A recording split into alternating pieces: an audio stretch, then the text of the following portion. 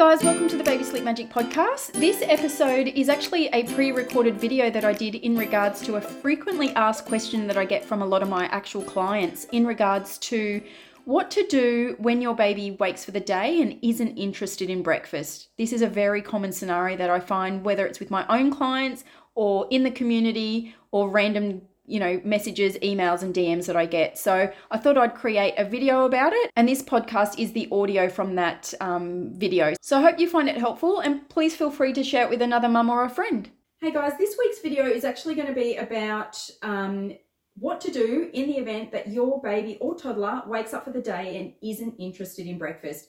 This is actually an FAQ that I get quite often with my own clients, so I thought it'd be beneficial to do a video on it and hope that it helps you guys at home. So first things first, all depends on when your baby's last feed is through the night. So my number one tip here is, first of all, the closer it gets to your baby's wake up time, so whether that's 5 a.m, 6 a.m, 7 a.m, the least amount of milk you want to be offering. So usually my rule of thumb to my clients is anything after around 3 a.m, if they wait for a feed, totally okay. We don't want to deny them with a feed. But whatever you offer them is to offer them a least amount of milk. So whether that's 4 or 5 minutes on the breast if you're breastfeeding, so you time it, or it might be 40 to 60 mils of milk in the bottle.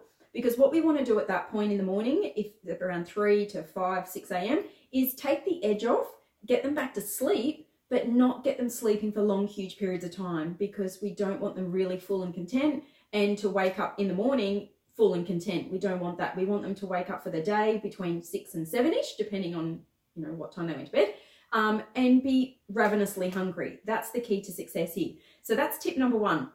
Tip number two is, when they do wake up for the day, if they're under the age of 12 months and you're offering them milk first, we want to offer them a smaller amount of milk to begin with, especially for babies obviously on solids. So anywhere between 6 and 12 months, we want to offer them milk to begin with to start their day, but we don't want to be giving them a huge amount of milk first thing in the morning. So we don't want to be offering them both sides. And if it's bottle feeding, we don't want to be offering them a full bottle, which at that age might be anywhere between 120 to 180 mils.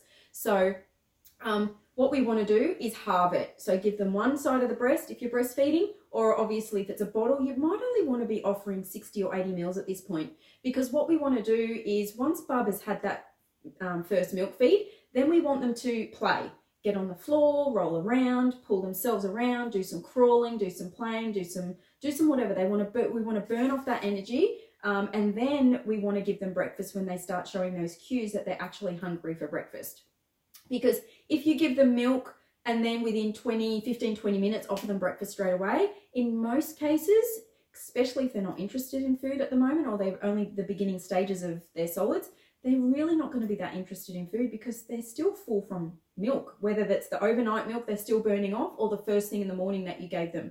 So we want to get them to build up a little bit of an appetite before you offer them any breakfast. And it's just about watching those cues. There's no particular time that this happens. When your baby starts showing you those cues that they're hungry, which is usually that grumbly, clingy, needy, sooky, whingy noise that they do, that's your cue at that point to start getting breakfast ready and preparing it at that point.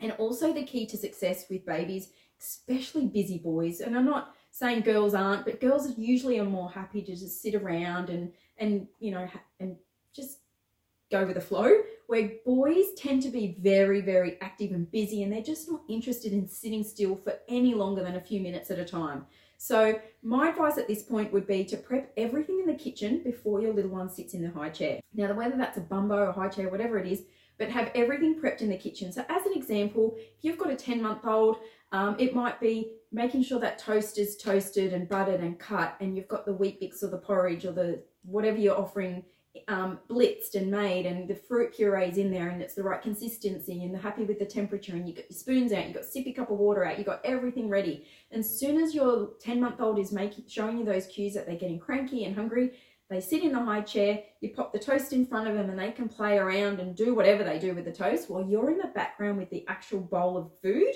and you're feeding them. And this is the key. You've really got a very small window time frame here. And all babies are really only capable of a small window of 10 to 15 minutes maximum. That's maximum. Before they will start showing you those cues that they're full, they will start spitting out the food, they'll start pushing it away, they'll start arching their back, and they want to get out.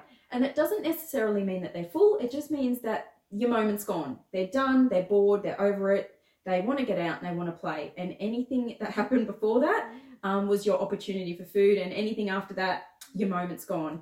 So, and that's obviously really important with breakfast, because that's going to set up your whole day. And if you can get breakfast right and get breakfast, you know, successful, then your whole day is going to flow, you know, hopefully a lot better. And you can use that technique during the day as well, for lunch and then for dinner. Dinner, you usually got a longer period of time to offer dinner, and in some cases dessert if that's what you're doing. But in particular breakfast, I do get a lot of mums that come to me and say that their baby or toddler is just not interested in eating breakfast, and that's usually because they're either digesting the milk that they've had through the night, or they've had too much of a big feed of milk first thing in the morning and you're offering breakfast too soon. So like I said in the very beginning, spacing it out, getting them to burn off whatever calories of milk that they've had previous, to burn that off so they are genuinely hungry, because your little one isn't going to be overly interested in eating unless they're genuinely hungry. And what you might find, you pop them in,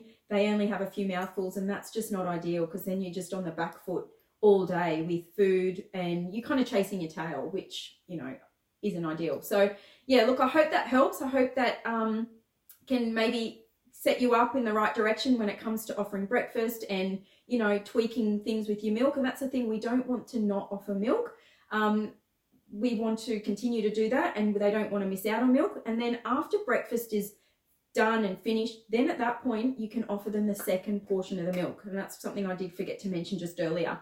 So and that might be before nap time, and I'm a huge advocate for offering milk before nap time, because it's really good indicator that we know that your little one is going to be full and content prior to them going down for a nap, and that's going to also increase your chances of getting a good nap and a better nap if they're fuller for longer. So if you are only offering, you know, one side of the breast or half a bottle when they wake up, then they have breakfast, you know, at 45 minutes, an hour later. Then obviously an hour or so after that, or before they go down for their nap, they can have the other half of the milk that they normally would have had first thing in the morning. So they're not missing out on milk. We're just kind of splitting the load a little bit to create more room and more interest for breakfast. So I hope that helps. Inside the app, you do have a personalized food guide depending on the age of your child. That might help guide you on what they can and can't have. And also, if you do have any other queries or questions, please feel free to ask them inside the community.